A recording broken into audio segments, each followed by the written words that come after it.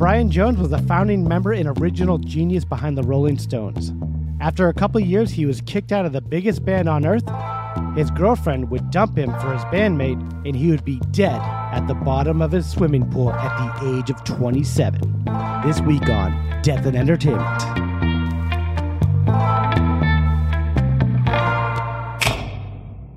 Live from Los Angeles. 911, what is your emergency? Here in Hollywood now. 2 counts of murder, Injury and death. Oh my God! Shocking new details that has stunned the entertainment world. This makes me a little nervous. The hair stood up on my arms. Just like in the movies. What do you call this thing anyway? Death In entertainment. Hello, Deado. Oh, man. What's going on here, mate? What's up? It's great to see you. Great to see you. Great to be here. Alejandro's not in character today. He's not. He's doing it straight He's Alejandro. himself. Oh, I thought we were doing Steve Irwin for a second. No. Oh, no. This is British, mate. This is, British a little bit. Well, it's a Cockney. It's Chestershire, mate. A little bit. Got it. Let's have some points to go fuck up some people at the soccer game or football match. What's going on, everybody? My name's Kyle Plouffe. That was actually Australian right there. That was kind of, yeah. My name is also Mark Mulcairn. And I'm Alejandro Dowley. Oh, that was very Oh, now good. he's That in was very character. posh. Yeah, we're all over the place here with the accents. Yeah, I am genuinely excited for this episode because this is one of the few stories I literally know nothing about. I am shocked at that. I'm also shocked that Alejandro knows nothing about this because he's a huge Stones fan. And he was at a concert recently. Yeah. Yes, I saw the Rolling Stones, and they played all the hits. It was fantastic. It was at the Staples Center? No, the SoFi. SoFi Stadium. Okay. Wow. The brand new stadium next Yeah, to they just- Hollywood Park Casino. They just play stadiums. They don't fuck around with, they're not playing the Palladium. I'll tell you that No. much. It's a great show, though. They don't mess around. Yeah. They bring out the backup singers. Keith Richards does 20 minutes of blues solos. Yeah. And then they play all the hits. That's and forget this story ever happened. I know, yeah. But yeah, I'm surprised these guys are still walking around and still kicking. After hearing this story and all this shit that went down, they have so much baggage on them. Yeah. But after like the 60s and 70s were done, they seem to clean up their act. Well, I don't know about that. I would say, Okay. I think the secret to staying alive is never stopping your vices. Just keep them going. No, I don't think Keith Richards. I think on some level he's like Dean Martin drinking the apple juice. I don't think it's he's a work. He's like, hey, I'll get fucked up, mate. I shoot heroin at 80. Like, no, you don't. Yeah. I don't know. Because at the concert, he was like, playing music. It's what I do.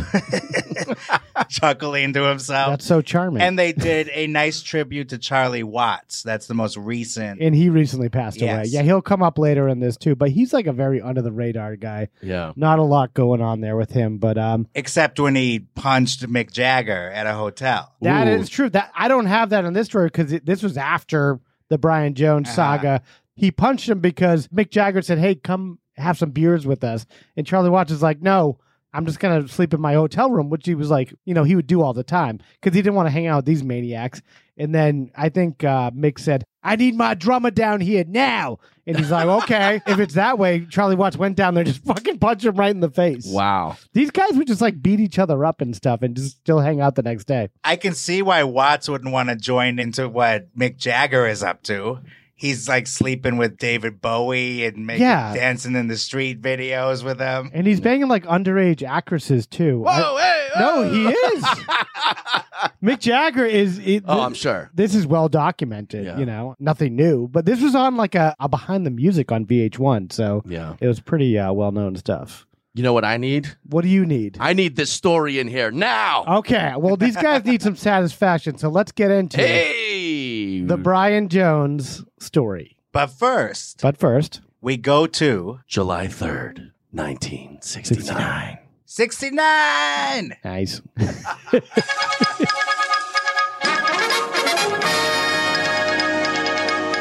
So, Kyle, can you tell us right now what's going on with the music situation here on July 3rd, 1969? We got the top 100 UK music hits here.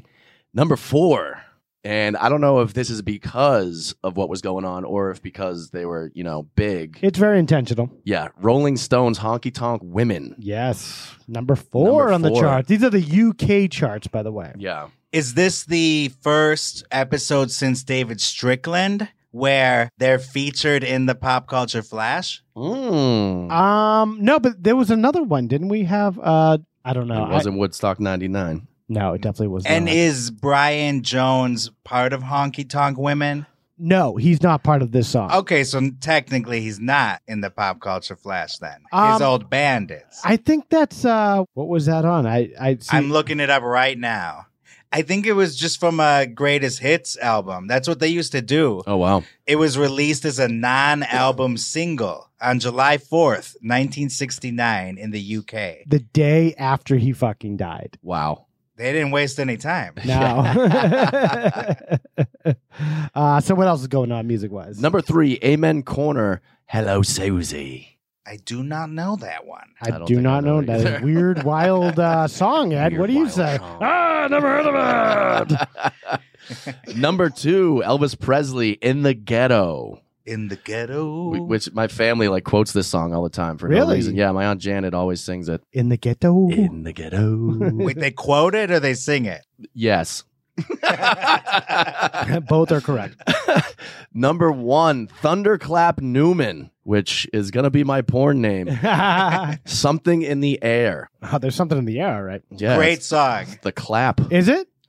Yeah, this is one of the great rock songs. Is it? You said that with such emphasis. Yeah, such bravado. Yeah, such energy. Well, first of all, it's in the movie Almost Famous, and it's in the movie Kingpin. So two classics. Two very different movies. Yeah.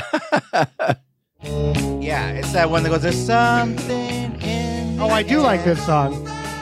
Yeah, this is Oh, like yeah, a yeah. montage scene of Almost Famous. I remember this. Go to the piano solo at the end. Is this the Chipmunks singing this song? Yeah, listen to this. This is the best solo.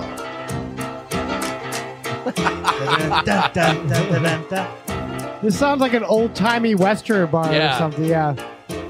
Hey, lady, let me get a sarsaparilla. Oh my God. I get goosebumps from this part every time. Really? Oh, it's excellent. Goosebumps. Goosebumps. What the fuck? What root beer are you drinking? Whoa, Alejandro's pants are down. I am thunderclapping. His Okay. ass cheeks are thunderclapping right That now. is, well, that's going to get us a strike on the music there, but we'll take it, I guess. Hey, Hey, it we was don't have- worth it. Yeah. Yeah. At least it's not the Stones yet. You know, we don't have Yeah. Keith Richards banging on our door yet. So, Alejandro, what's going on with the movies right now? Top of the UK box office. Number 3, Midnight Cowboy. Ooh. John Voight, Dustin Hoffman. As Ratto Rizzo. I'm I'm walking here. walking. For some reason, I can't stop thinking about how Seinfeld did their callbacks and references to that. Like when he was at the back of the bus with Kramer, Mhm. where Kramer's like going crazy, and he's like, "Are you all right, buddy?" So When the- Seinfeld was a big fan of this movie. or Larry David was, I think. Yeah. Mm. Either or.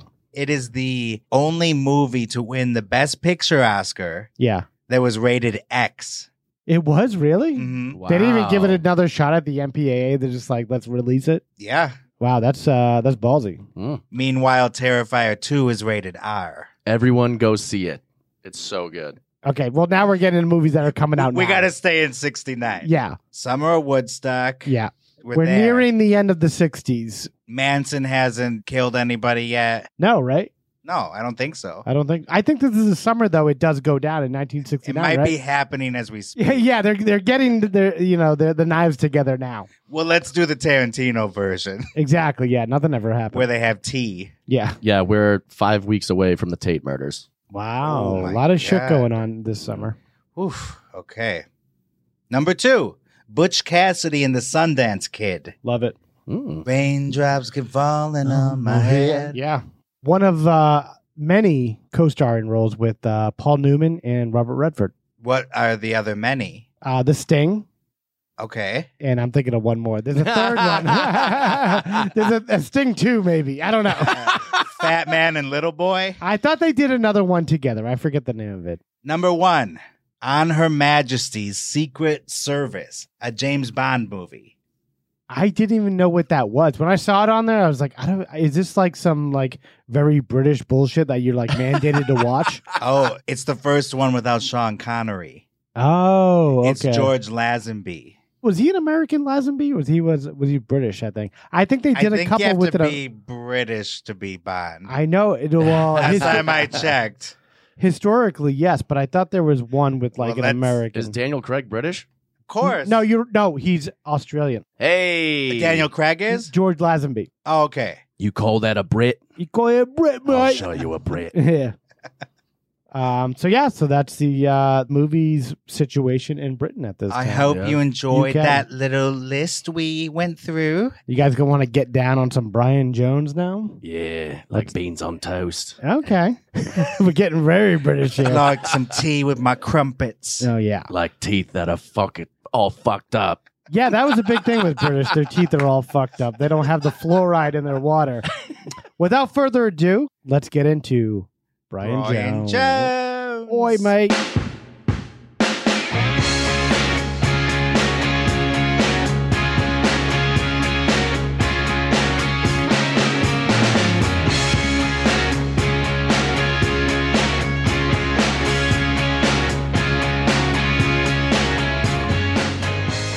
Brian Jones was born in a little town called Chellarham, Gloucestershire.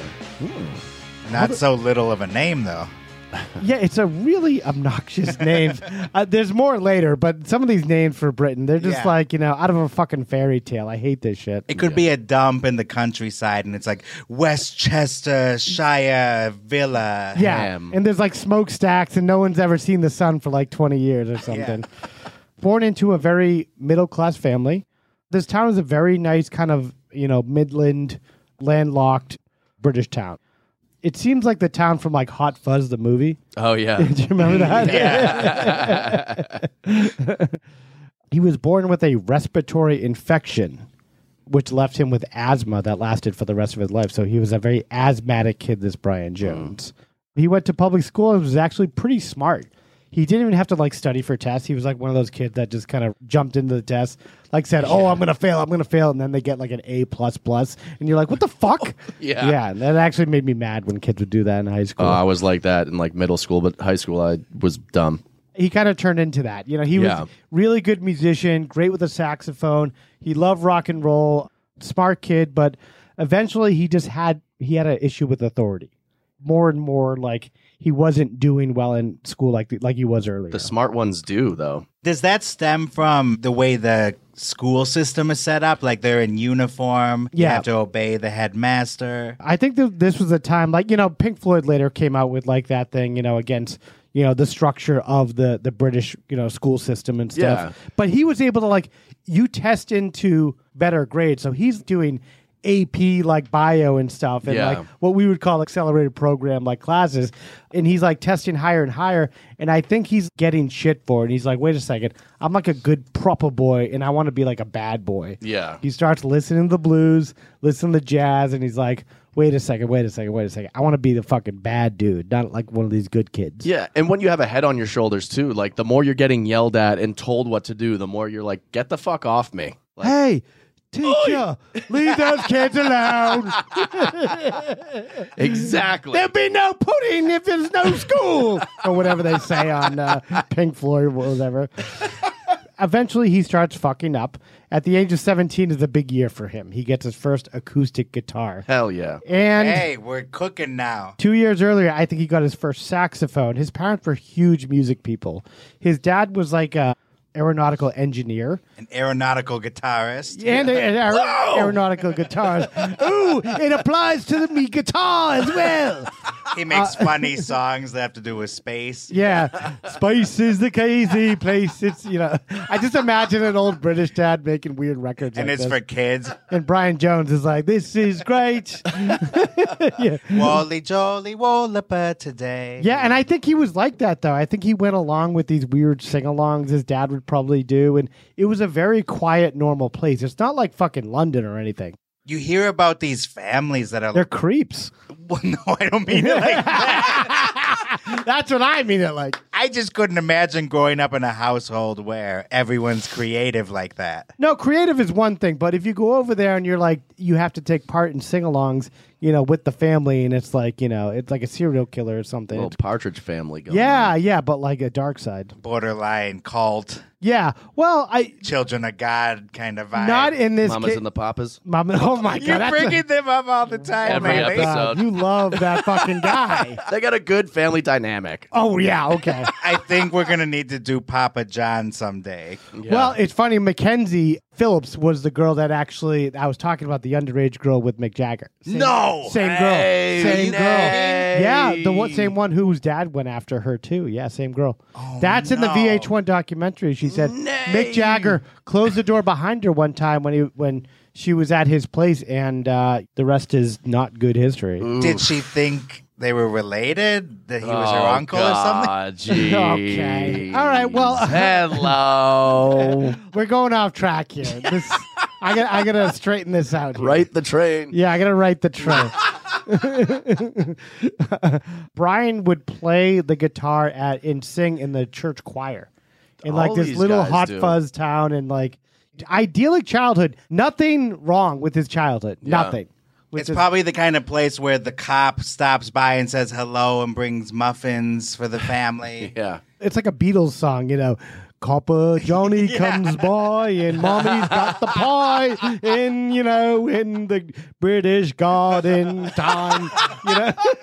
It's like that. Sunday morning we ate pancakes. Yeah, you're riding the bike with these little songs playing in your head. And there's little blue creatures flying above you while you're... Blueberry Sunday. Dude, you need to start a British album yourself. Yeah. I would listen to it to go to sleep. Fancy pants Johnny walked up the hill, came down Ronnie, and he was on uphill. This is all Beatles albums that never happened. We all live in a green duplex. Yeah.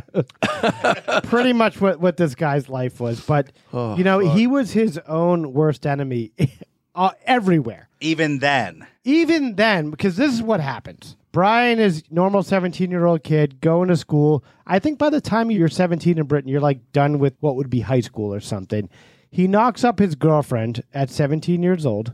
He tries to have her get an abortion, and he gets caught, and the police get involved. She has the kid, and she gives it up for adoption right away. So that's number one kid. he gets caught doing what? Trying to convince her to have an abortion? Yeah, it was kind of not legal at this time. Abortion. Geez. If those walls could talk.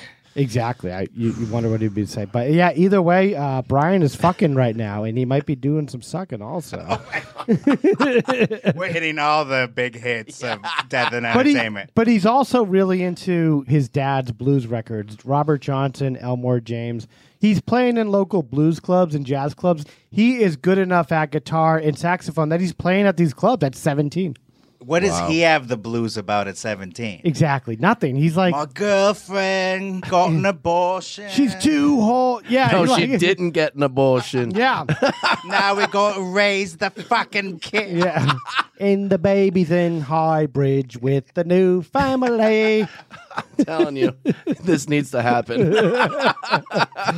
But yeah, he even at every turn it seems like he's fucking himself over. He gets out of it somehow. Like he decides to split for a while, go to Northern Europe with his guitar, and just start busking for money. And just like, I'm not living with my parents right now. Like I'm on the street. He's trying to figure out what his next move is. Family working class. Yes. Does he really need to be on the street like this? No, but he's deciding to. But he got in a fight with his parents because his parents are more straight-laced people. Even though they're musicians. They are, but they're not like rock and roll. They're not like cokeheads.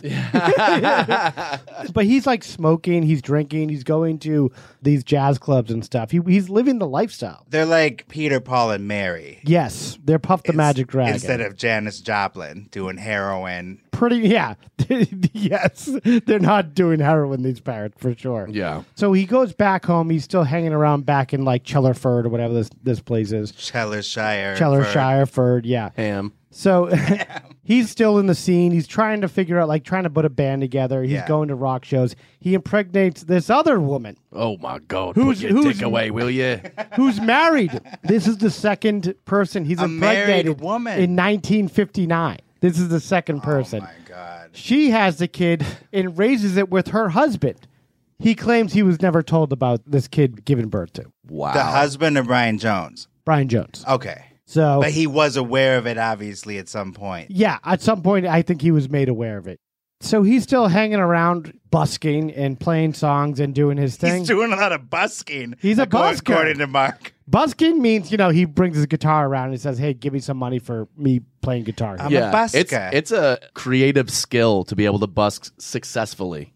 Yeah. I never busked. It's about crowd gathering and like making sure like you don't actually do the main act until the whole crowd gets there. So Yeah. like you're teasing people like, the show's gonna start. Yeah, busking is taken more seriously. I think, Yeah. there. Yeah, there's a lot more street performers in Britain and stuff that like are taken kind of seriously. That's how Eddie Izzard, the comedian, started. He was like a street performer. That's what Twitch streamers do. They sit there for like the first 10 minutes not doing shit till Yeah. the whole crowd gets there and then they do their fucking thing. Virtual busking. It's a virtual busking. Meanwhile, on Hollywood That's a little Boulevard. Jamiroquai for you people out Yeah, there. Marquariquai. Ah, okay. I don't like the way that sounds. On Hollywood Boulevard, Yeah. the buskers aren't taken very seriously. I know, yeah. If you don't give them anything, they'll kill you. Yeah, And they will assault you. And you got it coming. You don't really know the difference between busking and Homeless insanity. Yeah, and just stabbing you in the neck. In 1961, Brian Jones applied for a scholarship to Cheddarham Art College. So he's like, let me go back to school. Maybe that. Yeah, Cheddar ham. that's what I'm it's hungry. called. Cheddarham. Welcome to Cheddarham. We're all about the cheddar. Was that like a culinary school? No, it's an art college. Financial. Yeah. Oh, yeah. Getting the cheddar. Cheddar. He was initially accepted into the program, but 2 days later, the offer was withdrawn because an unidentified acquaintance wrote to the college calling Jones an irresponsible drifter. So someone just wrote a fucking letter, maybe threw it through the window of this college and just said, this guy sucks. What, because he's abandoning a bunch of kids? That's the only Yeah. reason why, I guess. Yeah. The note's like, he'll have sex with your wife too. Yeah. It probably was that fucking guy. Yeah, I mean, I would. Who else would it be? Yeah. He's like, Dad? I got to raise Brian Jones' fucking kid now. This street busker. He meets another woman, has another kid, his third kid in like 2 years. Me boy. This guy's fertile. He's fertile as Wow. fuck. Yeah, this guy is not shooting blanks. He's the original Antonio Cromartie. Yeah. That guy has 19 kids and got his he got a vasectomy and then had 2 more kids. Oh my God. That sperm ain't stopping. No. Yeah. This sperm stops for no man. No man. And then he has another kid, and then, he's like, now this kid he's going to raise. He's going to stick with his girl at this time named Pat, and he was going to stick with her. And the kid's name was, guess what? Julian Mark, but they called him Mark. Hey. Julian Mark? Yeah. Okay, what's significant about that? Because you share a name? Yes. Mark is my name. Yeah, that's Yeah, why yeah, it's yeah. interesting. Okay. Exactly. Yeah. It is very interesting. It's Julian Alejandro. Yeah. Some families will do that though. I always thought it was a weird thing where people will name their kid with a first name and then call him by his middle name. It's Julian Mark, and they call him Mark. But yeah, that's what the fuck? That's what they called him eventually. Yeah, I Julian grew Mark. up with a kid named Sid, but his middle name was Adam, so his family called him Adam. It was so weird. Well, usually Sid is the cooler name. Usually it's because they name it after a grandfather. Well, and- Sydney, I think he thought it was like girly and didn't want to be called okay. Sydney. Sydney, there's a lot of great Portier. male Yeah. Sydneys. Exactly. Prescott. That's a girl. I remember Sidney Poitier from that South Park. Isn't Sidney that Poitier, Nev Sidney Campbell's Poitier. character in Yeah. Scream? Yeah. Michael J. Fox also, he goes by J to his family. Does he? No. Brian is like kind of meandering around this area, and he's like, nothing's going to happen for me here. I want to start a band. I want to be a big rock star. Nothing's going on. Yeah. He's busking and fusking. He's busking, he's fucking, he's sucking. You know, he's like, before I have my fourth kid. Busking and susking. Yeah. I might as well get my career off the ground here because nothing's really happening. So he decides it's time to go down to London. There's a budding blues scene down there that's going fucking nuts. Like grunge in like the 1990s in Seattle. Blues. It's but for the blues, yeah. London town blues. It's like Seattle grunge. Yeah. He meets a bunch of people down there. Eventually he decides, hey, why don't I put this ad out for a band? And he puts an ad out just looking for, hey, anyone want to start a rock band? That's Anybody want to play with me? Yeah, pretty much. And he's guitarist at this point? Well, he plays everything. Okay. He's like a musical genius. Saxophone. Savant. He plays and I think that's why he's great at like starting a band, because he knows how to play every aspect, anything you would want. But the thing is, he's like a blues purist. He's like all about just the blues and like the original songs that were created out of like, you know, Mississippi or wherever the blues started, or out of Chicago and stuff. And then he decides, hey, I want to start my own band. He puts an ad out in like a local like fanzine or something, which was popping up around London. Like, I want to start a band. And he brings in all these people that are going to be part of this band. Like, he brings in the band Cream. He knows like Eric Clapton and all those guys. Like it's like a small scene, so it's not That's like crazy. And is he mixing with the Beatles or the Stones yet? Not yet. The Stones, yeah. Well, he's about to create. I know. That's what I mean, though. I mean, literally, people that became the Rolling Stones. Are they part of the mix? I'm yes. sure they responded to the ad. They responded to the ad, but also he had met Keith and Mick at a bar a couple months before, even before they responded to the ad. But they did respond to the ad. They did. It's basically like going on Craigslist and saying, who wants to start a band? Yeah, exactly. Who wants to start an improv group? You're going to get some crazy people, usually. Lunatics. Yeah. Did they just call him up like, hey, you want to start a band? Yeah. You don't even know if this guy's legit. Yeah. Yeah, Keith Richards is like, hey, it's blues music. Yeah. It's heroin. I got me and some wild horses. We want to get together, mate, and we want to create a band. Get your ass over here. That's going to be one of our songs. He gets together all these people. Some people come and go, but for the most part, the bulk of it was Brian Jones, Keith Richards, and Mick Jagger. The three musketeers. Charlie Watts. The three busketeers. Oh, hey! Here we go. He got this band together, and a couple of the people left because a lot of what Brian wanted to do was based on the music of Chuck Berry. And some people, if you're a blues purist, I think Chuck Berry is like bullshit.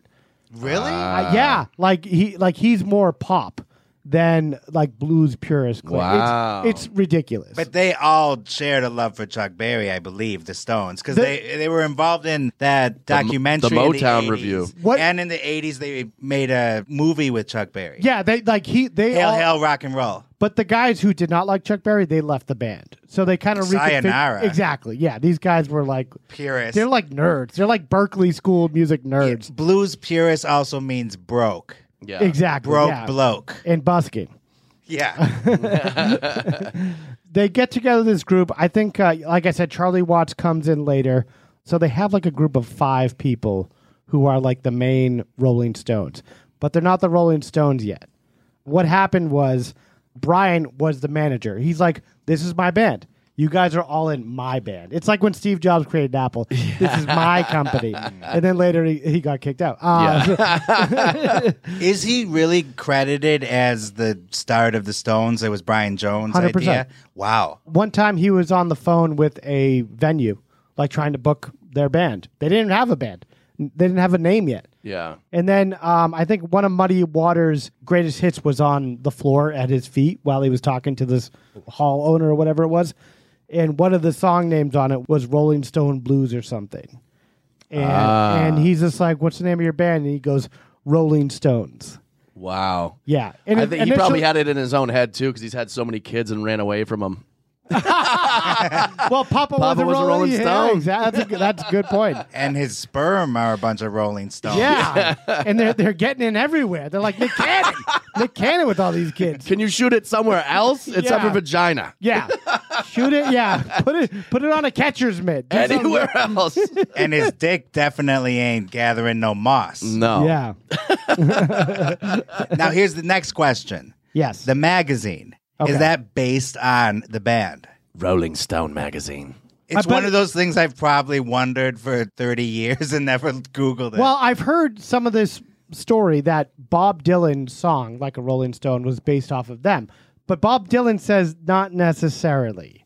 I don't know if that's the case, but as far as the magazine, I don't know. That's a good point, because wouldn't Brian Jones or his estate have like a claim on that if you it would was? think if they were first. But it would go back to Muddy Waters, because Muddy Waters is where they initially got that song from. But that's a lyric. No, that's That's the name of the song. Well, the saying, I'm looking it up right now. The name of it is Rolling Stone, which comes from the old saying, "A Rolling Stone gathers no moss." Muddy Waters used that name for a song he wrote. The Rolling Stones took their name from Muddy's song, and "Like a Rolling Stone" was the title of Bob Dylan's first rock and roll record. What do you? Why get is into? it so popular at this time that everyone wants to name their song, their magazine, their band? I don't know. It's a cool name. I think they made it really cool. I think with that moment in history, when he said to that venue owner, "We're the Rolling Stones," that's history right there. And that's why Rolling Stones got big. Muddy Waters, a lot of those blues guys, they got ripped off. And they totally got ripped off by the Rolling Stones. Of course they did. And this whole scene they did. By You mean the music? The entire of course they did, So I think once you Or start, is it homage? there's a fine line between homage and just ripping people off. Well, Led Zeppelin actually ripped people off. But I think the That's Rolling a whole other Stones thing, yeah. falls into a tribute and influence. Yes, and at the beginning, they're kind of like just a blues cover band. Yeah. I think Paul McCartney recently said that on Howard Stern, like, they were a blues cover band, mate. They did their bluesy woozy poozies. Yeah, he talks like ridiculous like that. Nothing, it doesn't seem real, like a real person. They're a bunch of floozies. Yeah. One of the nicest guys I ever met. Oh, here we go. I was doing stand-up Okay. in fucking Yeah. outside He was of in London. Poughkeepsie doing stand-up at the Chuckle Lodge. Yeah. And Paul McCartney came up to him and gave him like a thumbs up and said, "You're all right, kid." That's I exactly. was at a Chili's in fucking Chestershire. Yeah. Doing a stand-up show. Why Yeah, is that show there? exactly. But I met In Comes Paul McCartney. Yeah, So and what's the story? He flipped a penny at me. Said, "Don't spend it all in one place, mate." One busker to another busker. No, it was just such a. It was during the NBA All-Star game, and I was working talent transportation, so I met everybody that came into the stadium and handed them off to producers, who then brought them in and got them to their seats. Was this the same night you met Clinton? Yep. Okay. Yep. Yeah. Same That's night. a big night. Bill Clinton, Bill Russell. That's why I thought it was so nice to meet Paul McCartney, because Bill Russell was such a dick. Yeah. Ouch. I don't want to speak ill of the dead, but And did you meet Brian Jones? We'll catch Kyle in a lie. He's like, Yeah. I met Brian yeah, he Jones was there. at the Laugh Hut. We went swimming together. Yeah. You are like Forrest Gump. You're in the background of all these historical big stories. time, yeah. You're right there. It's an honor to meet you, Yeah. Mr. McCartney. Did you like my stand-up show? Yeah, I just swam up to a boat and got on it, and that's the one that George Bush said, "Mission accomplished." Oh, really? You accidentally knocked over the Twin Towers. Yeah. Yeah. You and Steve Renazizi were working together. Yeah, I just knocked over like a Jenga display in the main lobby. There was a banana peel, and guy's like, "Whoa!" Yeah. And he hits the side of the building, And and then Then the Curb Your Enthusiasm music plays. Muhammad Atta is like, "Look out! There's a building!" That's a good Muhammad Atta impersonation. yeah, he's got fucking Roger Rabbit and Muhammad Atta. I now. know, he got him nailed. So all these guys, they're living together, they're playing together. They have like some shithole that they live in Chelsea in like September 1963. This is like the early starts of the band. Brian Jones is hanging out with Keith and Mick Jagger. They don't really know shit about music. Oh, wow. They're not really that smart musicians at all. So they're the natural talent where they can play, but they don't read notes, that kind of thing. They're good at being cool and knowing what they have a good ear, so they know what's good. But they don't have the musical background Brian Jones has. So in this apartment they share, he's teaching them how to play harmonica, how to play guitar, you name it, slide guitar, all that shit. So Brian Jones is like the John Frusciante of the Rolling Stones. Yeah, or Hillel Slavic too, yeah. I have nothing to say about John Frusciante right now. No, we cannot. The defense rests. Yeah. So they bring on Bill Wyman on bass, and then, this is basically the band. And Charlie Watts is there or no? Charlie Watts, yeah, I did mention him before. He's on the drums there, and they brought him on too. He was a great drummer. I guess he was like a very great jazz-influenced drummer who they had to persuade into the band, actually. Wow. So he really didn't take any guff from anybody. Charlie Watts, it sounds like. No, he does not take guff from anyone. I think he just wants to play his music, go back home, and fucking go to sleep. I don't think he cares about any of this nonsense.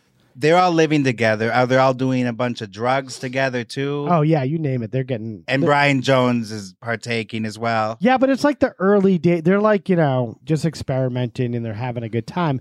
It's not getting over the top yet. No one's getting strung out at this time. Keith Richards is not Keith Richards yet. No. There's no coconuts falling on his head yet. No. Oh, yeah, he's like Johnny Depp from Pirates of the Caribbean. That did happen to him. Really? Yeah, a coconut almost fractured his skull. Really? Yeah.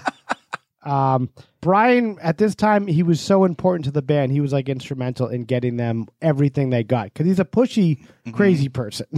And that's sometimes what you need to get something off the ground. You need a pushy psychopath. I compare him to Steve Jobs only in that, he was really... a genius innovator. He was really great at getting one of the biggest things in the world off the ground. Right? And he wore black turtlenecks. He did sometimes, yeah. Not a lot, but he did a lot. Really, besides the kids part, abandoning all his kids, yeah, he's a go-getter. He is, yeah. And I think he realizes he's got a lot of mouths to feed, so he's got to do something. Go get your kids, how about? But eventually the Rolling Stones started getting some traction. All of a sudden, some money starts coming in. Hey. Brian is taking more money because he started the band. Yeah. Because he's the manager. He's the one booking things. Hey, Billy Corgan did the same thing.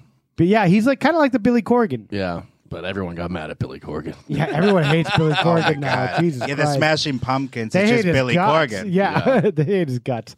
But yeah, it would be the same history if Brian Jones was still alive.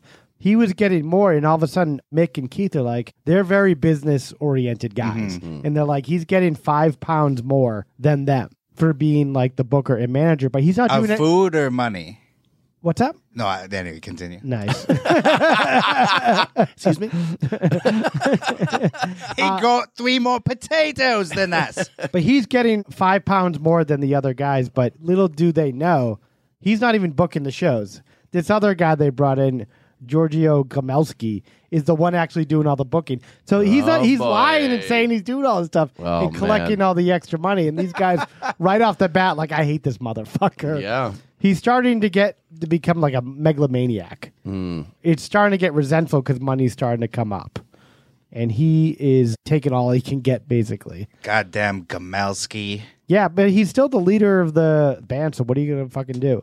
So these guys, Mick and Keith, are we don't like the direction of the band right now. Ooh. We want to bring in someone else, another manager, producer, someone to kind of steer us into the next level. It's like that part of Almost Famous when they bring in Jimmy Fallon's character, basically. You guys, you could have sued that guy with the gate. Yeah. I could have got you the money in Chicago. Lock the gate. And I'm going to be the cokehead NBC Tonight Show guy. I'm not saying that. Hey, I'm talking about characters here. I thought he was just a drunk, but yeah. It was tough because this guy, Andrew Loog Oldham, was going to be the new producer and manager of the band. So he's basically taking over for Brian. Yeah. That name, you don't know whether it's a village or someone's name. It's a weird fucking name, yeah. This guy turned out to be a weird guy also. They didn't stick with him for too long, but the changes he made were so instrumental in the band, they actually still survived that concert you saw. So it's pretty much the same lineup in the way the band was run as it is for the rest of the 70 years it went on. Yeah. Really? I'll tell you what he did. I'll tell you the main bullet points of what Andrew Oldham did. So he came in, he's like, I like this band. You guys are the anti-Beatles. That was what the main theory that they had in them to catapult them into the stratosphere. So Beatles were pop and they were real rock. And they were real rock, and they were Blues bad boys. They were and fucking blues. bad boys. Yeah. Is this around 64? 63. So the Beatles have not exploded in the United States yet. No. But they're getting buzz in Britain. They're getting buzz in Britain, and they're getting buzz in like the greater European. You could still tour around Europe, and like they didn't even know anything. They're like, British bands were awesome. Yeah. They loved that they were British bands, but they were inspired by America, but they weren't too rough around the edges like American blues were. That's what was so weird. I watched a documentary about the Beatles and like the Stones and stuff, and they were showing a show of the very early Beatles, and the people there are fucking throwing tables and chairs and fighting in the middle of the crowd, and they're literally on stage like, I wanna hold your hand. It's like, how fucking insane are these people that are they're going to these possessed. shows? They're possessed. I love this fucking band. And they take a chair through the window. Yeah. And then in the States, all those girls that were like screaming. Oh, yeah. I mean, You couldn't it's just hear a over the fucking screams. song, you know It's what I mean? crazy. Yeah. So Andrew Loog Oldham comes in. First change he makes, Ian Stewart, who was the keyboardist, they take him off the stage, and he's just a studio guy now. He's like, you're not even touring with us anymore. You're just a studio cat. Sorry. Wow. Sorry. That's cold. This guy is cold-blooded. He doesn't give a fuck. He told Mick Jagger, you're the new front man. Brian Jones is no longer the front man. That's fascinating that Brian Jones is the front man at some point. He was kind of. He was kind of the front man, but It's crazy, though. In It's a like way- fucking Mick Jagger, the epitome of the front man. in a way that Robbie Robertson was, you're like, why is this guy up front? He's like the bass player. I don't know, because Brian Jones wasn't a front man. He was just a guy who looked all right, who played the instruments. Mick Jagger's probably doing backflips and prancing around, and they're like, why isn't he the front man? He's putting on a good show back there. Yeah, he was, and he was very feminine in the way he was a front man. And Brian Jones hated that. Brian Jones was like, "You're feminine, like it's not very masculine. It's kind of disgusting." And You're like one of the Beatles. yeah, Mick Jagger's like, "I don't give a shit. This is how I do it. It's natural. I'm not trying to be androgynous, but I was, naturally." Yeah. He's a born performer. There's people like him, like Prince, where they're just made for the stage. Yeah. You can't even define it. Exactly. It's just that certain something that can captivate a stadium even. Yeah. The next move that the new producer brought in was he brought in John Lennon and Paul McCartney to the recording studio, which led to the song I Want to Be Your Man becoming the first Rolling Stones single. Wow. Not to be confused with I Want to Hold Your Hand. No, obviously different song, but like their mortal enemy, it would seem like in the scene bullshit they set up. Yeah. But realistically, they were coming in like the same thing with like Jay-Z and Dr. Dre. Oh, yeah. Jay-Z was writing all the songs for the new Dre Day in 2000. They create this rivalry, but it's bullshit. They weren't really competitors because they had different segments, I would think. Well, they created their own niches, and it was based off of what the Beatles had already done. The ecosystem was built around the Beatles, basically. Yeah, in the same way that later on, Harry Nilsson would be hanging out with John Lennon. Yeah. Where they all are helping each other, partying together. And Absolutely. Yeah, it's like, have you ever seen the pictures of Hillary Clinton hugging George Bush and stuff? It's like, it's all professional wrestling. Oh, now you're going into like Epstein Island area here. I got to make the YouTube commenters happy. Or Ellen and George W. Bush. That, yeah. Yeah. Your favorite. We know how she is now. Ellen. As George Carlin would say, it's a big club and you ain't in it. We ain't in it. How do you feel about Ellen, though, really, Kyle? She's disgusting. Yeah. Yeah. Yeah. Get the tin full of hats ready. Get them warmed up. So yeah, and the only other thing was that he planted stories about the bad boy image with articles like, "Would you let your sister go out with a Rolling Stone?" ? Oh my God. So he's going around kind of creating this Would you let firestorm. your sister? Dude, there's one thing that happens with all these guys is that they know how to work the fucking media and stir people up into a frenzy. Oh, it was unbelievable. And they did that with Elvis, too, the Beatles, where this is satanic. Do you really want your kids listening to this? And that was probably all the producers like planting all this shit. All the record people and A&R people planting all this. It's manufactured bullshit. But it always worked. Like growing up, I'd be like, oh my God, you just see what the fuck they said about this band? Like Rage Against the Machine, going crazy, whatever. it's just I wouldn't be insane. surprised if like Tipper Gore and all these people that went after rappers in the 90s, or the people that thought Ozzy had Osbourne stake in those companies yes that were selling. Yeah. That would make a lot of sense. it's all collusion. It's Yeah, all dude. it's a big club. We're not in it. We ain't in it. Some of those bands no one was even listening to. Yeah, And they're exactly. complaining about, like Frank Zappa. Yeah. Let's be honest. He's great, but no one was buying Frank That Zappa was the albums. biggest press he's ever gotten in his life. That he's telling kids to kill themselves. I mean, they bought Valley Girl maybe, but Yeah, Frank Zappa. Like, what was he? And then what was his kid? he was no threat to anybody. If you're into Frank Zappa, you're a loser. You heard Is it that here you first. saying it? Oh, wait. Fuck. I like Frank Zappa. Do you really? I do actually. We'll talk. We'll take Okay. it offline. Frank Zappa conversation, and maybe I'll get into him someday. But anyway, this producer manager Oldham got them a big deal with Decca Records. So the Rolling Stones are Decca signed Records. to Decca Records. They previously got denied because of the Beatles, but now they're getting more in the mainstream, and people like finding out. Okay, we can make some money with this band now, with this newly restructured Rolling Stones. And what's happening here, it's like the British invasion, the beginning.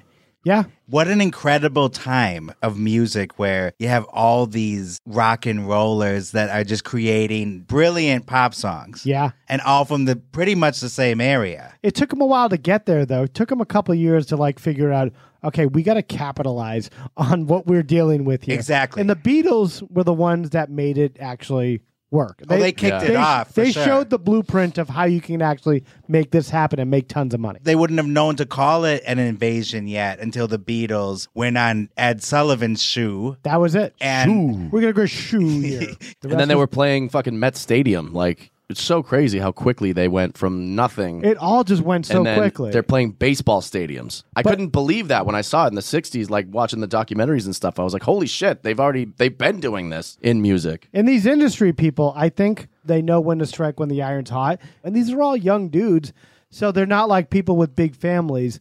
But Brian Jones did have a family. he had a Several. very big family. But Several families. His record producer and Decca said, we're not going to put in the public that you actually have any family at all because it's bad for Wow. business. Yeah, because they want you to be the hot commodity that people want to Yeah, they have want the sex girls with. to think they have a shot. Or Yeah, something. exactly. Everybody has to be single. They also did that with Conan O'Brien in the 90s. They wouldn't allow him to say that he was married. What? Because NBC was like, we don't want it to get out that you have a wife. And that's like, no, you think that his target Conan? demographic Yeah. was women? What, yeah. what are you, some like hot commodity, like bachelor on the market? Literally. I Was he don't like know George why. Clooney's fucking Conan? But they were so concerned about it, they didn't let him tell anybody for years. That's so funny. Yeah, that is fascinating.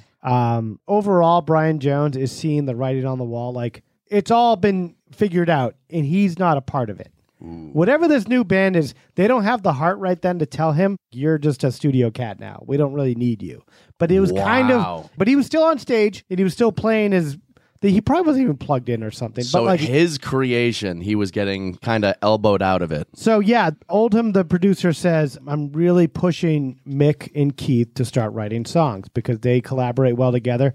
They're good at writing pop songs. Brian sucked at writing original songs. Really? Wow. He was good at reading music and playing it. Things that were already composed and playing them, but he wasn't good at coming up with brand new stuff. He can play Crossroads and blow your mind. Yeah. But he's not going to write Crossroads. Yeah, he could play. This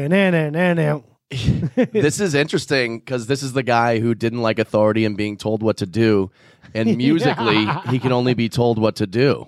Like, that's fascinating to me. More or less. You would Yeah. think he'd be some whiz.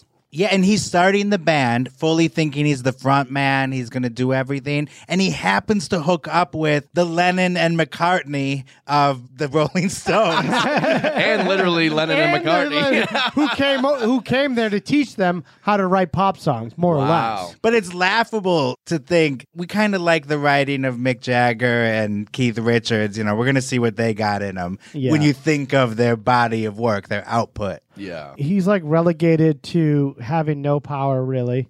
But he's one of those. He's like Mussolini after World War II was already over. He's like he has no power left, but he's still there. He's eating tires now. Yeah. Wow, that's a good callback from way back. Episode when. 5. Pasolini? Yep. Oh, He's wow. back to Bruskin, eating tires. No, but he doesn't need to busk anymore because he's in this entire machine of the Rolling Stones. And, they can't really get rid of him because he fucking created the band. Yeah. What are they going to do? Or can they? Well, okay, here we go. You responded to my ad, mate. I printed the ad on me paper. Yeah. It's me band. Yeah, it's funny, like a $10 ad. He's holding this over these guys for the rest of their lives. Amazing, too, that they answered it at that right time. What if 2 other blokes answered it?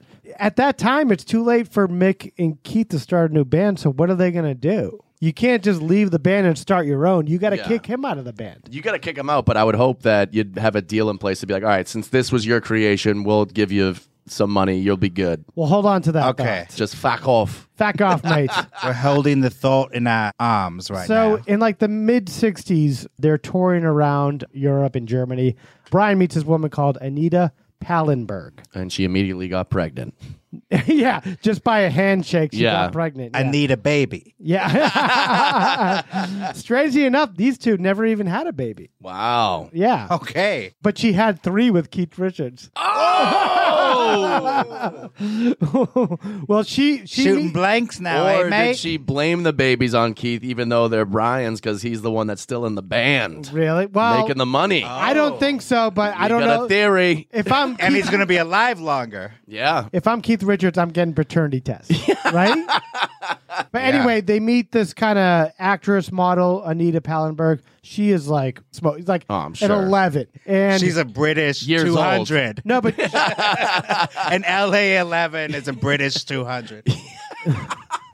but at this time, people are getting better looking. That's a big Larry David claim. People are getting better looking. Yeah. But at this time, she was still an 11 for then and now. Oh, But yeah. Oh, she's an Italian actress. She's Italian, but she speaks German. Brian is the only kind of confusing. Brian is the only person who speaks German, so he's got it in with her. See, those are his kids, dude. Here's some pictures. Yes, she is very beautiful. Wow.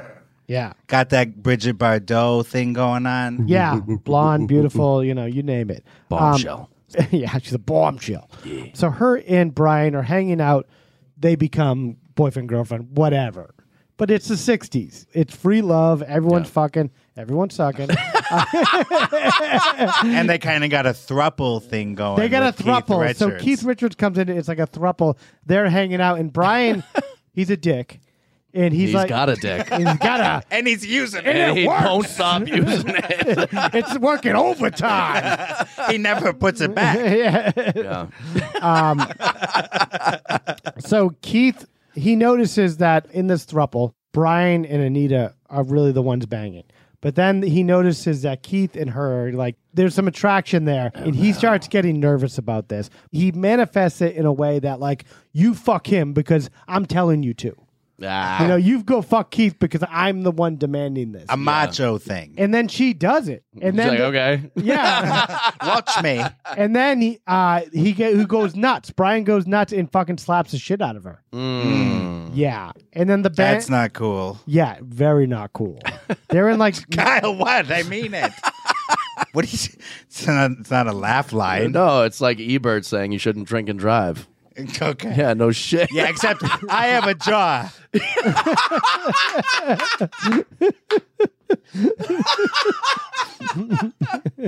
And you don't wear And a heartbeat. Yeah. You don't wear jean head to toe all the time. She does it. He beats up Anita Pallenberg.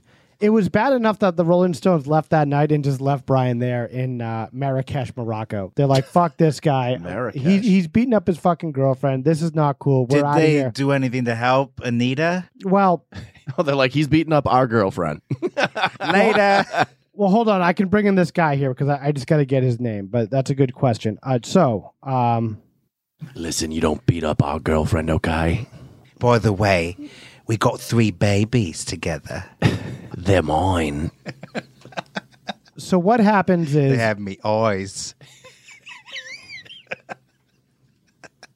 So what happens after he slaps around and beats up Anita, whatever it was, this guy, Tom Keylock, comes into frame. And this guy is some big motherfucker who was in World War II and stuff, who's the handler and driver of the Rolling Stones. He was the one that drove them everywhere. He'd get them out of trouble. He kind of reminds me of Michael Caine from Get Carter. He's like a guy like that, like kind of a suave dude. He'll come up in a little bit also. He was just always around to make sure these guys stayed out of trouble. He was the only sober guy not doing drugs when these guys were all fucked up all the time. And what happens is he saw what happened with Anita, and he kicked the shit out of Brian Jones. Oh, Good. God. Yes. Yeah. Anti-shit list. This sounds like a great guy. Well, let's let's hold off on that for a moment. Okay. Can't be too good for too long. Yeah, can't be good too for too long. So anyway, the Stones go back. They leave Brian. Brian goes to the hospital anyway. He's all fucked up.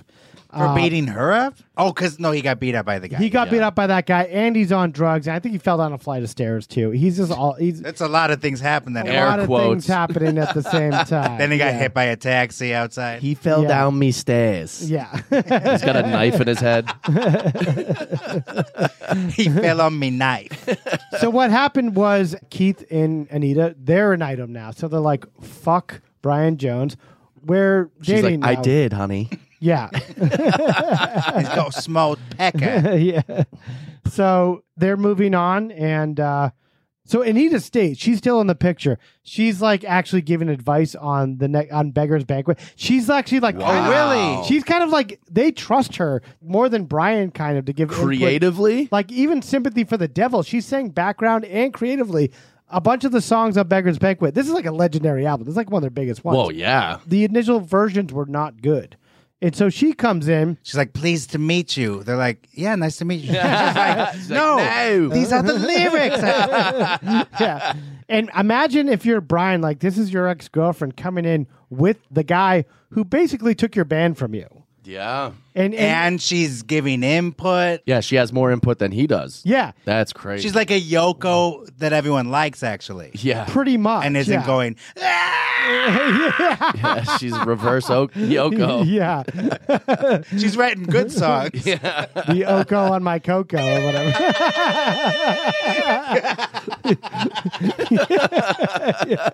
Yeah. She's not just a headache that they have to deal with. She's actually proactively helping them. Kyle, I have a video I texted you right there. At this time, Brian's coming in to the studio with Anita there, and he's getting all fucked up. And he's not really participating anymore. He's not helping out. He's just decided to be a mess. His involvement in the band dwindled. Keith and I took drugs. But You think? Brian took too many drugs of the wrong kind, and he wasn't functioning as a musician. I don't think he was that interested apparently in drugs fuck contributing you to the up. Rolling Stones anymore.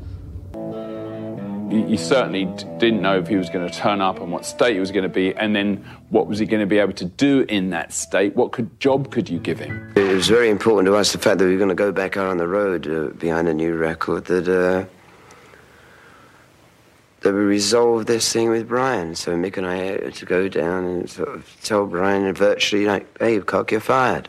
Ooh. Yeah, the fact that he was expecting it made it kind of easier, I guess. You know, he wasn't surprised, and I didn't really even think he took it all in. He was already up in the stratosphere. You know, it was kind of like him.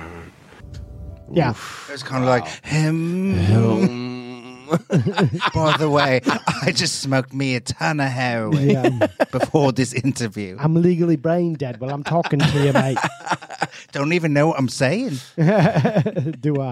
He's out of the band. Anita's kind of in the band. Wow. But yeah, as like a background singer and stuff. But The same band Still. he created. he created. I mean, if you're Brian Jones, you got to be a little fucking. He's justifiably upset. I think. No shit. They need to cut a deal with him. You can't fire him. You got to give him some sort of residuals or something for the rest of the project. Yeah. Which has become a 75-year-old band. Exactly. They said we'll give you like $100,000 a year, £100,000. I don't even know what the fuck In that perpetuity. yeah, I mean, they back were. in the day, that would be amazing, but now it's just kind of like, eh. Based on the amount of money with this inflation, Biden. Thank you. Just kidding. Okay. Mark wants more hateful comments on our YouTube. Yeah. So political. Yeah.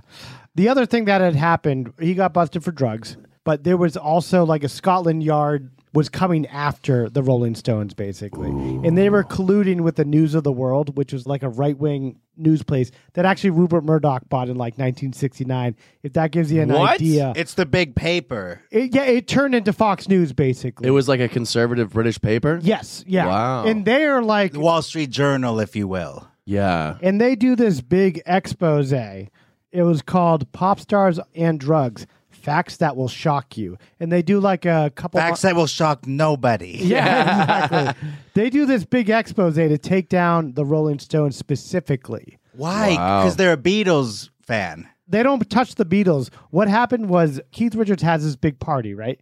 At this place he calls the Redlands. Everyone's there. George Harrison is there earlier, but he leaves, and he leaves before this big drug bust goes down. Oh. In which 18 police officers come and bust this Redlands countryside villa that Keith Richards has. What a buzzkill. Wow. It is a buzzkill, yeah. And it turned out at the end there was this guy that was called the Acid King who had a big suitcase of drugs there.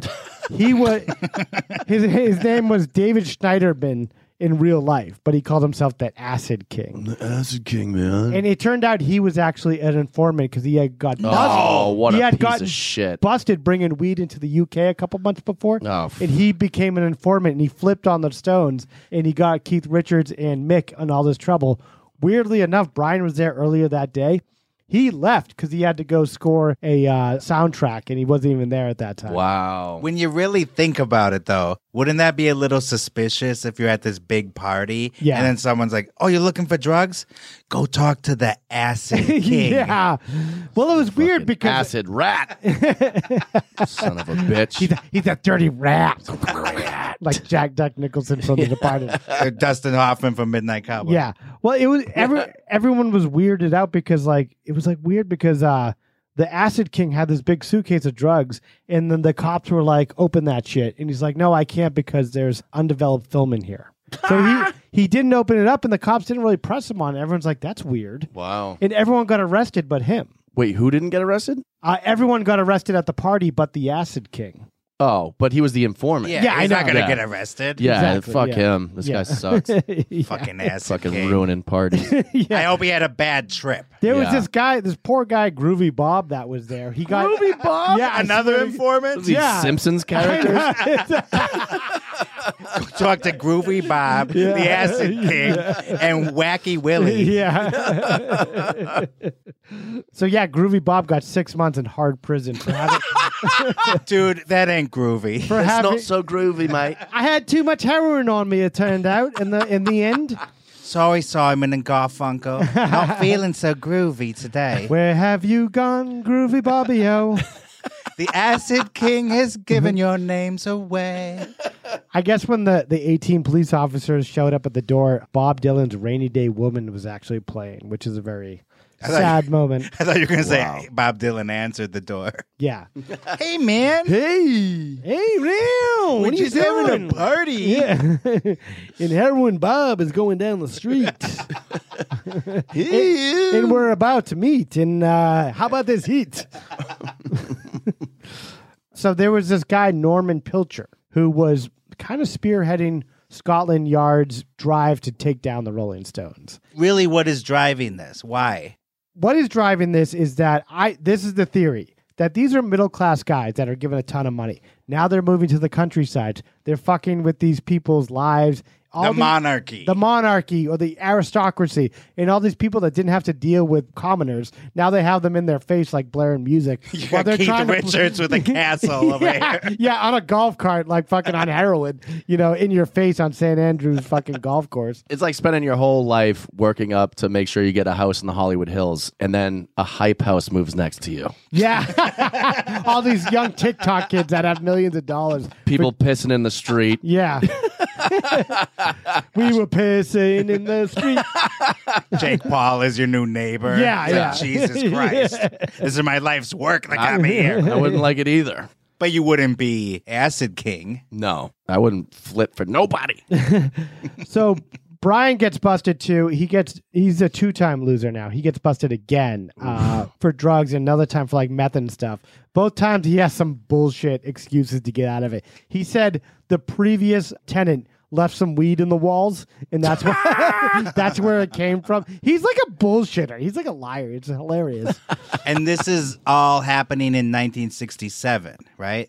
Yes, around this time. Summer of Love. Summer 68 was a Summer of Love. We've established this. No, it's 67. Is it? Okay, maybe I was right before. So it's more like the summer of lockdown. Nice. Hello. 67, yeah. Okay, never mind. I stand corrected. So what does Brian decide to do? He's like, things are getting too hot for me here. He's just like, I'm going to move to the countryside myself. I'm going to seclude myself from all this kind of chaos going on in London, with all these Rolling Stones. I'm not in the band, so I might as well just kind of move by myself into this countryside. While there, he's in this place called Crotchford Estates. Nice. That sounds like a good place for him. Yeah. With all his babies. I know. I'm moving to a place called Crotchford. Yeah. In 69. It's a lot of crotches. Yeah. It's the summer of love in Crotchford. You know what I mean? So Brian buys this big palatial mansion, which was owned by the writer of Winnie the Pooh, A.A. Milne. A.A. Milne, hell yeah. Some of that. Hey! Some of those poo pounds. Yeah. This house is like absurd. It's like a nightmare in a fairy tale. It's like there's statues of like Christopher Robin. Oh, that would be creepy. Tigger, Piglet, Roo, all these like fucking like cast iron statues, or like I can dig it. Well, yeah, I wouldn't turn down living there, but Did come you on. say you could tig it? I could dig it. Tig it. I could tig it too. So he buys this big place. He needs to get some construction work done. He's like, I can't have any of these creepy characters around me. Sounds like he needs to become a construction worker. Yeah. To make some money. But he hires someone actually. Remember that guy Tom Keelock I mentioned before? Oh, the fixer. That beat the shit out of him. Carter. that beat the shit out of him. Michael Caine, yeah. The big boy. So this is the guy who kicked Brian Jones's ass. They're still good friends. They were no hard feelings. No hard feelings. Just hard punches. Hard punches, yeah. They got like some like Rick James, Charlie Murphy type of relationship here. Where he beats him up, but they're still buddies and stuff. Yeah. So he asked him, like, do you know any contractors or construction workers that can help me like fix up my house here? Yeah. He's like, oh yeah, I totally know a guy. He mentions this guy called Frank Thorogood, who is a contractor who comes to help Brian. Mm-hmm. And Frank Thorogood is like another World War II veteran. He's got a glass eye. He's all in the country service. He's a regular British dude. Yeah. But Brian Jones like ruins this guy's life, basically. What? Wow. He's like, what you looking at? Just me glass eye. Yeah. Which eye is the right one? I don't like either of them. The right one's the left one. But this guy is just like a normal dude, and fucking Brian Jones turns him into like a house servant, basically. Oh, no. At some point, they're building this huge brick wall, because Brian Jones wants it. And then Brian's just like, oh, I kind of want it over there now. After they had created an entire brick wall. Like those clients that they want the TV on this wall. Well, you guys then know they this. change their mind. Like, no, actually, I meant it to go by the stairs. Oh, God. So they had to, with a sledgehammer, destroy the entire thing and rebuild it. And then after that, Brian goes, I actually liked it in the original spot. Shut the fuck up. Okay. Yo. This guy's on the shit list. Brian Jones? Yeah. He's dead. Yeah. For his treatment of contractors is unacceptable. You can be dead and be on the shit list? Of course. There's definitely a lot of dead people on the shit list. Yeah. Other Brits, too. Simon Monjack or Conjack. So Brian Jones also, he has all these like hot chicks kind of going in and out of the Crotchford farm here. His crotch, too. Yeah, exactly. He's not shooting blanks, as we said before. He's like, welcome to Crotchford. Yeah. I ain't talking about the town. I'd like to introduce you to the crotch. And you're the third. He would like torture this guy, this contractor. He would like say, hey, if you do like 200 push-ups, you can fuck my girlfriend. And yeah. And and how did she feel about that? She would go along with it. But once he did the 200 push-ups, she goes, yeah, I'm not going to fuck you. And they would like fuck with this guy. Oh my God. And he had like a wife back home. And they were like partying. He'd give him drugs and stuff. And he'd like, I think Brian Jones came out of the Rolling Stone situation fucked up, jaded, angry person. And he was taking it all out on this Frank Thorogood guy. Yeah. He got a lot of money, it sounds like. His name was on a lot of the songs, even though he wasn't the writer. His name was on whatever. And they still paid him, even though he wasn't there. Yeah. And he still, like Tom Keelock, he worked for the business manager of the Rolling Stones, and he would pay for all this work being done at the house. But at some point, the spigot got turned off. Wow. And they didn't need the work anymore. And Brian Jones, they kind of were cutting him off from the Rolling Stones. So he was going to start like his own band, and he was like going to move on from the Rolling Stones and stuff. He's like, we're going to be bigger than the Stones. Yeah. You can't. Impossible. Impossible. Yeah. I'm trying to think off the top of my head. I think the only person I know of that has gone from one band to another that's just as big, if not bigger, is Dave Grohl going from Nirvana to Foo Fighters. That's true. That might be it. It's rare. Yeah. Like, It's very rare. once it strikes like that, you're not going to get that back again. Yeah. Brian Jones is only 26, 27. It's still too late. It's over. He's over the hill. I think he knew that too, but I think he was just jaded. He's not the musician he thought he was, and he's not the rock star he thought he was. He wasn't a writer, which didn't help his situation. He still had this chick, Anna Wolin, that stuck by him, and she's like a beautiful model actress and stuff, and she's still there. So he's, by all means, he's still doing okay as a person. Yeah. He's still up. Right. As a normal person, yes, but in his mind, where it's supposed to be this mega success, That's true too. it's nothing. If you're building a brick wall at your mansion in your mid-20s, Yeah. you would think that would be success. But typical human nature, though, you look at what you're missing out on, like Kyle was saying. I think that's accurate. Yeah. And I think he took out everything, all this frustration on the world, on this fucking contractor. That poor guy. And A vet. he drove this guy fucking nuts. So one night, Brian Jones put together a party of some people that he knew. Anna Wolin, obviously his girlfriend, was there. Frank Thorogood was there. A nurse friend, Janet Lawson, who was in a relationship with Tom Keelock at the time, who was actually his side piece. So that's a way of saying that, I guess.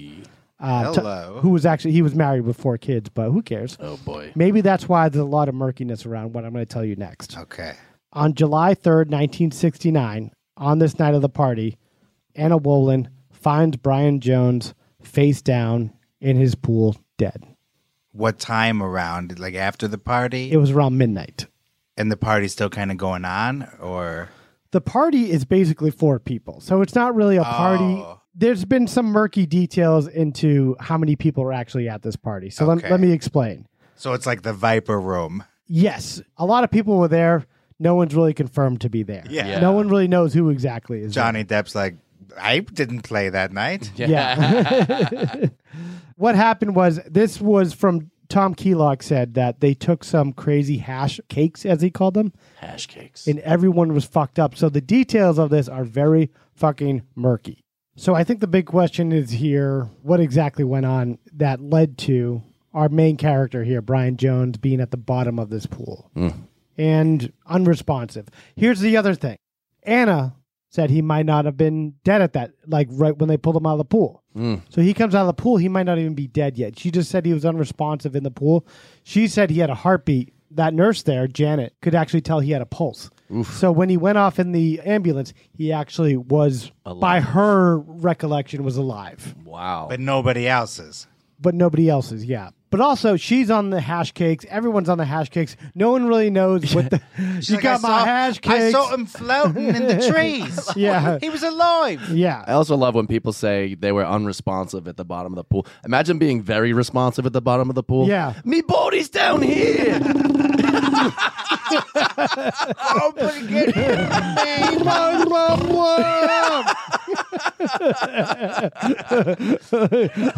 Like, why are we saving him? He's screaming at us. Yeah. In pool language, he's screaming at us. Oh, blown. Don't come blown. I can't breathe. But I'm also blockade. Pass the hash. Yeah. More hash cake. under the sea. Yeah, he's doing like his own musical. That's probably what's going on in his head at that time. Maracas. Yeah. He's having a good time while high, not realizing he's about to breathe his last breath. Oh my God. Maracas, that's actually the last thing the Stones had him playing before they kicked him out of the band. He was just, they had him like, but maracas that didn't even make any sound. They're like, okay, they keep pushing him to the further end of the stage. Yeah, more down, mate. But it's dark down here, mate. Yeah, more. Keep going. One more step, and then he falls off the stage. All right, mate, you're out of the band. Oh, you keep falling off the stage. Anna calls the ambulance. So what happened? This is a weird moment.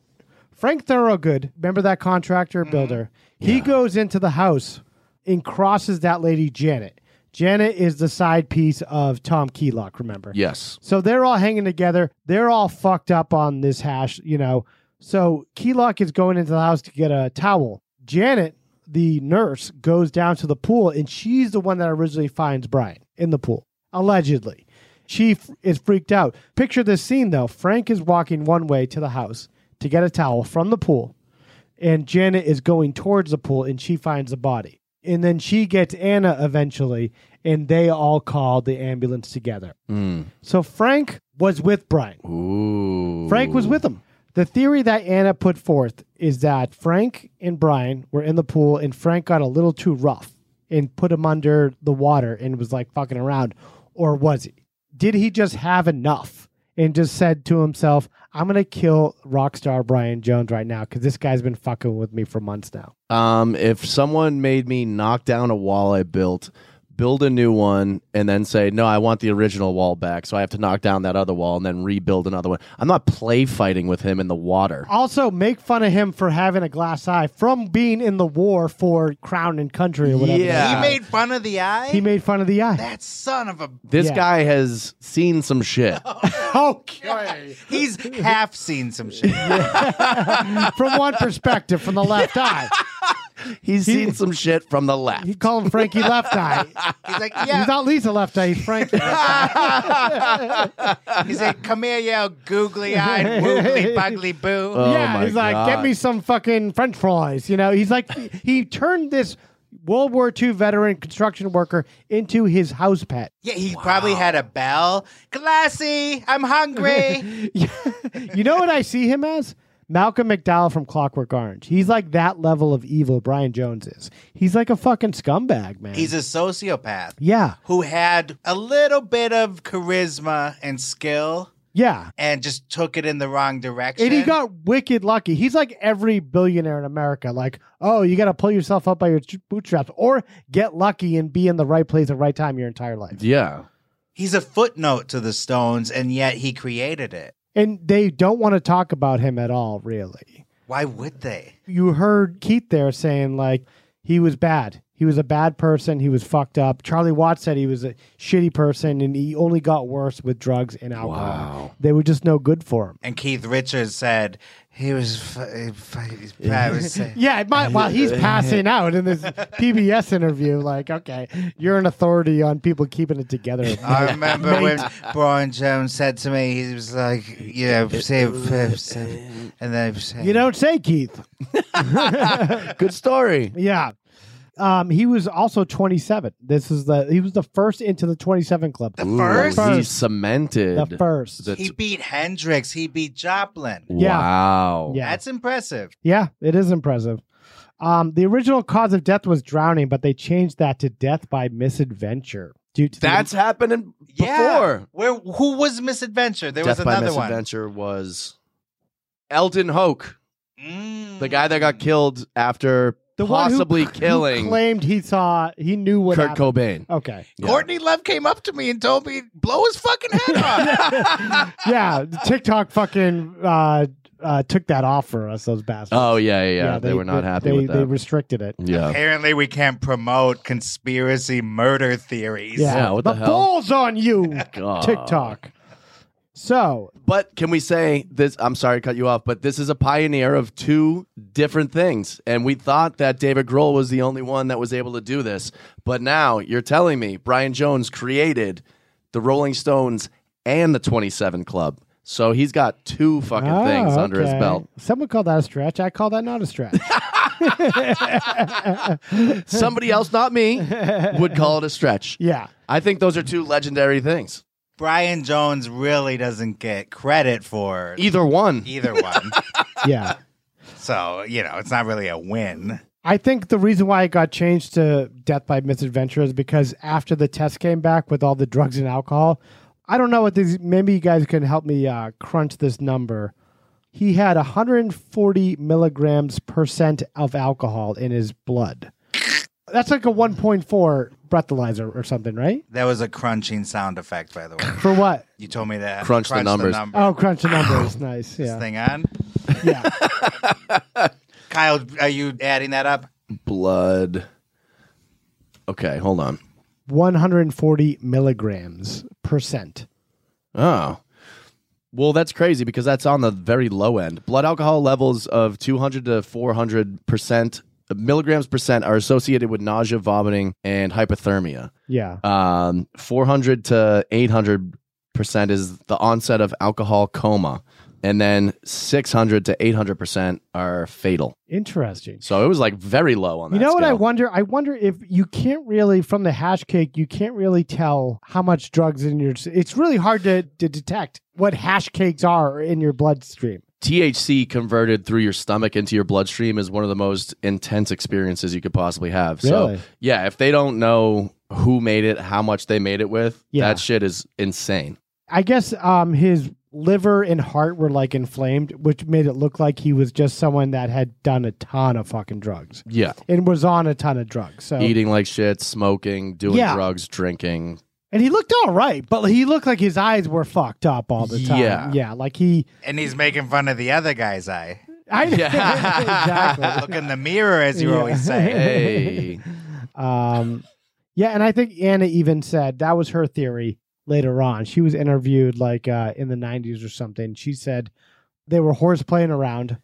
Horseplaying, use that loosely. I think he kind of really wanted to kill him. Yeah. They were roughhousing. They were roughhousing. But Tom Keylock, actually, remember the Michael Caine Get Carter motherfucker? He said in 1993 he went to go see Frank Thorogood there. He was still living. He was still living in 1993. Wow. And Frank Thorogood on his deathbed said, I killed him. I killed Brian Jones. I had enough of him and I killed him. I believe that. And that's what Tom Keylock said.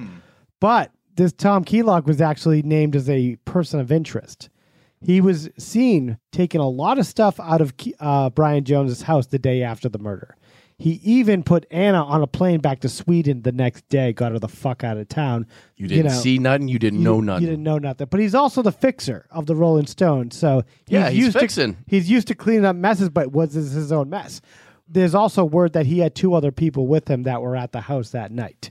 I don't think it would be his mess. I think everything we're hearing is pretty right. The dude had enough of them. He had an opportunity to be like, we're just joking around, fucking drown you right now.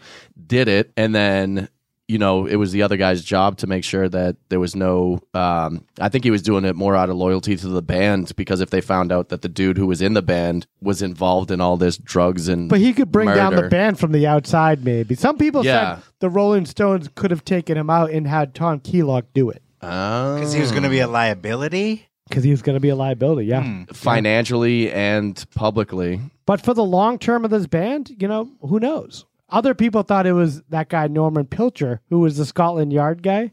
He went to prison himself for perjury in 1972. Some people think that he was involved in the drug trade as well as prosecuting the drug trade. So he might have been like self-dealing and been a crooked cop. And like he might have taken out Brian Jones. Just a theory. Just throwing it out there. This case has been widely speculated. There was a movie in 2005 with Patty Considine called Stoned about this entire case. The movie sucks. It's a pretty bad title. The Stones wouldn't allow them to use any of the songs, so it's just like they're using these kind of like off-brand Stone sounding songs. That, I have to see this. We got to live stream this. I watched it the other night. It's a piece of shit. It's just But the only good thing about it is Patty Considine's actually a good actor, and he plays Frank Whitlock. Yeah. Or Frank Thorogood, rather. He plays Frank Thorogood in that. And he does a good job, but the movie itself just kind of, I can't get no good feelings from accomplishing things. I can't get no counteraction. I'm a street fighting guy. I'm an avenue fighting fella. Sympathy for Satan. Pleased to meet you. Guess you know what people call me. Nice to make your acquaintance, mate. Yeah. Under my index finger. Tom Keelock, remember I said that he got the deathbed confession? Yeah. He said Frank Thorogood, he was going to go back the next day and talk more about this confession, but Frank Thorogood died that night. Shut the fuck So up. sorry, I tried. That makes it so sketchy to me. Like, oh, well, yeah, I was going to get more info out of him, but whoops, he died that night. Incredibly bad timing. I accidentally stepped on his breathing tube as well. I took out his other eye. Whoopsie. Yeah. And Tom Keelock actually died in 2009. This case has been reopened in like twice in the 80s and also in 2009 after Tom Keelock died. Tom Keelock was actually the main consultant for that movie Stoned also. So he got paid off of that. Yeah, which is, of course, like he's so full of shit, this guy. Yeah. And he died in 2009 anyway. And, Wow. So I think, truth about this case died with him probably. Did anyone like big write or direct that movie Stoned? No. They haven't done any other things that we would know. No. Unfortunately, I'm like, it's like an outlier weird movie. I had to pay $2 for it on Amazon just because it's not available on any other streaming service. And it was $2 too much. Yeah, exactly. I have a UK Mirror article from 2013. Let's hear it. They did an interview with Anna Woolen. Yeah. It says here, she sensationally claims the musician was killed in a scuffle with disgruntled minder Frank Thorogood. Apparently a minder is a person whose job is to protect somebody. Yeah. It's a minder. Well, I think that guy Frank Thorogood would hate that title for himself because he was a construction worker who all of a sudden just became this like fucking houseboy. Yeah. Yeah. The other guy was the minder. Tom the Keelock. fixer. Yeah. Tom Keelock was the fixer, yeah. And that night, actually, the night of the hangout, Frank Thorogood actually went to go buy all the booze at the liquor store for the entire party. Wow. Like, he was like the gopher that actually did man. that, too, yeah. And Anna continues. She says, quote, Brian is portrayed as a bitter, worn-out, and depressed man who was fired because of his drug habit and who died because he was drunk or high. But my Brian was a wonderful, charismatic man, had given up drugs and was looking forward to pursuing the musical career he wanted. We were blissfully happy together. Wow. That's quite a picture she's painting. There were two sides of this entire story. Like, was he happy? It seemed like he was down and out and fucked up. She claims he wasn't bitter at all about being replaced in the Stones and that it was mutual. No, but they fired him. Well, that's what does not she's saying. scream- She is singing his praises. I just imagine Brian Jones looking at a sculpture of Tigger while he's he's being drowned to death by this construction Staring worker. at Eeyore. Oh, God. Oh, bother. Yeah, he's looking at the piglet. Oh, God, what did I do to this guy? Oh, you're drowning. Somebody help me, Tigger. Sorry, I'm doing coke. It's Thorogood. Yeah. Can you please let me breathe?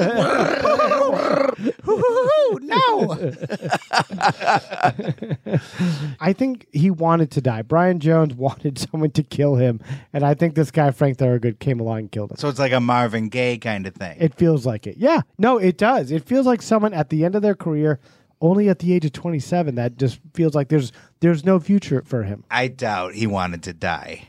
Yeah, that's true, too. He was too much of a scumbag to want to die. Yeah, and Egotistical. Self-centered. Yeah. Yeah. He wouldn't even go see his kids. Yeah, it's rare that like narcissists kill themselves. That is accurate, Yeah. actually. Wow. One thing of note that you were saying about the movie Stoned, the director is named Stephen Woolley. He's known for producing The Crying Game and Michael Collins. With But Liam producing. Neeson. Yeah, producing. Yeah, it doesn't mean he really, But The Crying Game was nominated for one Oscar, so I guess on IMDb it's telling us that he was nominated for that Oscar as being a part of the production, but it only because it was Best Picture. Oh, so it's like the producers actually get it. I think so. Yeah. I Yeah, don't know. it's always the producers that get the best picture. Best Oh, is that Picture. true? Yeah. Oh, I so didn't he know was that. nominated. He was nominated Yeah, for an Like Oscar. that year they said La La Land and not what was it called? Moonlight. Moonlight, yeah. Yeah, Moonlight. Moonlight. Anyway, that was the only directing he's ever done. Yeah. So it sounds like he was murdered by Thorogood. All signs seem to point to that. Everyone, including the guy that was the in-between, the fixer, fucking Michael Caine, Get Carter guy, he said that was generally the case. But Frank Thorogood's daughter said, my dad was a very sweet man. He would never do something like that, and he would never kill anyone. My dad never killed me. Yeah, He would never kill anyone else. But also, this guy, Frank Thorogood, he was totally enchanted by Brian Jones, and he was gone for like 3 weeks at a time, away from his family. But he also wasn't treated very well. No, but he didn't care. He Enchanted by the guy that's like, hey, give me 200 push-ups and you can fuck my girlfriend. But yeah, Just kidding, I'm not going to fuck you. spits in his face. That happens in like The Toxic Avenger, where this guy is parading around his girlfriend and they're like, fucking loser. Yeah. That's the whole thing of The Toxic Avenger. He thinks he's going to fuck this girl and then he doesn't and becomes the Toxic Avenger. Well, I think Kyle's trying to make the Toxic Avenger happen in this episode. Stop trying to fucking jam it in this episode. Trying to shoehorn this in. No, but it's true. Like, you can. All right, keep going. No, but what I was going to say was that he was living vicariously through Brian Jones. Frank Thorogood was a 100%. little bit. His generation, same thing with Tom Keelox. They had to go to war. They actually had to do things. They couldn't hang around playing the blues in London and have like a fucking band like this. You know what this reminds me of? Carpy. Yes. A less creepy Carpy. Yeah, because Carpy at least was getting some. This guy was getting none. Yeah, he at least got to put his finger in Bob Crane's ass. Exactly. Oh, God. Yeah. Yeah, Carpy was a veteran also, and he And he killed Bob Crane. Like Thorogood killed and he had Brian a good time, Jones. and Thorogood had a good time. Yeah, they all had a Everyone- good time. Yeah, everyone had a good time. Yeah. What's the downside of any of this? You just live. Some people live a little longer Yeah, than others. Some people Yeah. don't. Yeah, some people gotta die. Hey. Some people die at the bottom of the pool. But Hey. At the bottom of the pool. oh yeah, exactly. All right, don't hang up. Click. This is our second bottom of the pool death. Yeah. It is. And someone is clearly responsible, 'Cause but they William- have not been prosecuted. William Shatner is that person. Yes. Except they rightfully suspect murder in Brian Jones' case. Yeah. Yeah. The LAPD has been covering for William Shatner for years, question mark. So in 2000, Question mark. Mark. Answer me, Mark. in 2009, Sussex police reopened the case, and at some point they're like, "Death by misadventure is correct." Wow. Misadventure. And misadventure, that covers a wide range of hooliganery. Yeah. Yeah, Hooliganery. but there was no Sounds about reason right. to believe or to think that you could actually prosecute something else. Like, Frank was dead by that time. My theory is that he just pushed Brian a little too hard. Brian, though, he was like an Olympic swimmer. He was like a great, strong swimmer. Everyone said that. Yeah, but you're going up against a very angry World War II vet. Yeah, That's what they said about Nairine Shatner. He's got- that she was a good swimmer. he's got one Yeah. eye strength. Jeez Louise. He was a good swimmer, except sometimes he would run into the side of the pool. Yeah. The only other thing I want to bring up about constantly that, taking a left. Brian underpaid Frank by like £7,000. Yeah. He murdered him. Like, People imagine, have murdered people for less than that. Yeah. Kyle, imagine if I owed you like 20 grand. I'm like, hey, what are we doing Tuesday? Like, what the fuck? Like taking a swim in my pool, bro. Actually, doesn't that kind of stuff go on in Boston all the time? People Oh, screw yeah. each other over. But yeah, but you get the consequences Hey. eventually. All right. People settle scores in Boston. And they do Catch up to you. in And in London the town. London countryside also. But that's all I have. I think. But after Brian died, there was a big outpouring of affection. There was a big public funeral for him, on which 500,000 people showed up. Did Half Mick, a million. Did Mick Jagger go? Mick Jagger and Keith Richards did not go to the funeral. Oh, I knew it. These motherfuckers. They dude. claimed they were like Mick said he was filming this dumb movie called Ned Kelly or something, We were busy. Keith Richards. I don't even think he came up with the excuse. I expected they wouldn't have gone. The one thing that did throw me for a loop is when we were talking about Chris Farley and David Spade didn't go. But that was out of emotion. That was because he couldn't handle it. But that's still surprising. But think of how heavy that must have been. That's your best friend. Yes, but it's very heavy. I'm sad. Yeah, no shit. He's dead. It's a funeral. You're supposed to be sad. Jesus Christ. Okay. I'm trying to understand David Spade's mind frame. But Kyle's throwing haymakers at us at the end of this episode for no reason. Mick Jagger. So he didn't say any statement ever about Brian Jones. No, they said a bunch. They said he was brilliant. We kicked him out, but it wasn't personal. That one clip, they all said like he was a mess. He was an asshole. He got fucked up. Things happen. Keith Richards is like, he was out of hand. He was like doing drugs and like falling asleep. The weird thing is, like, at that time in the 60s, you can get fucked up. Everyone was. But you couldn't get too fucked up. You had to stay in this nice little...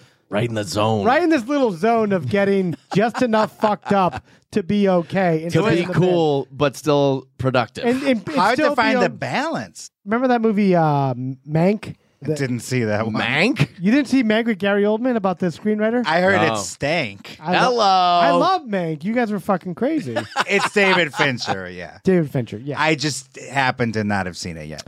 But in that, he's a crazy drunk screenwriter who like makes a fool of himself everywhere, and he like pisses off everyone in Hollywood. But it just shows that you have to be the perfect level of drunkenness. You can't be too drunk, and you can't be sober. So yeah, you need to be like lucid enough to be able to maneuver the business, but also have the lore of being like the fuck up. Yeah, and not tell some studio exec to go fuck themselves. Yeah. And to not die. Exactly. People like Hendrix and Joplin, they died. They died, yeah. But the Rolling Stones went on to have an amazing career, obviously. You don't say. Yeah. Career's not done yet. Keith and Anita were married for 13 years and have 3 kids, or had 3 kids together. No shit. Yeah. They look a lot like Brian. Yeah, maybe. He's got like a trial. He wound up with like 6 kids or something. He's like Genghis Khan. Yeah. Everybody's related to him. He's like Genghis Cannon. Hello. I think he's also a dude that just he peaked too early. He's like those kids in high school that just peaked too early. You know, he peaked by the time he was like 23, 22, and that was that's crazy. Well, I'm still waiting for my peak. So hey, I know, that's why we're good. Some people peak like me, never. But who knows? Anything could happen. But yeah, that's the Brian Jones story. Such an integral part of beginning the greatest rock band in British history besides the Beatles, and really not getting that much credit for it. No. Yeah. And getting no credit for starting the 27 Club. Like, let's be real. That's arguably bigger. But he's also like Pete Best kind of the Beatles, where no one really knows him, but there's always some geek at a party that like, actually, the first drummer of I have a trivia question. Who was the first drummer on the Beatles LP? Yeah. Hold My Hand. It almost sounds like you're going into Gilbert Gottfried. Like, who was the first drummer and bass player of the Rolling Stones? What's your band called? The Aristocrats. They're sucking, they're fucking, they're puking, they're taking hash pancakes. They're at the bottom of pools. They're barely speaking from the pool. Mark's been dying to do his Aristocrats. What do you call this act? The Rolling Stones. And he's fucking that one guy in his eye socket. His glass eye socket. And everybody else's wife. He's shitting out kids left and right. He's fucking everyone. He's impregnating your mother. The babies are popping out. Like a World War II gun that Thorogood used to shoot before he lost an eye. And I'm molting. I'm molting. What do you call this thing? The death of Brian Jones from the Rolling Stones. final thoughts. Yeah, no final. So let us know if you thought he was murdered or if he actually drowned. Yeah. Yeah. I have my thoughts. I think he was actually murdered by Thorogood, and it really makes sense. There was a lot going on. I think that people at the party know more than they let on.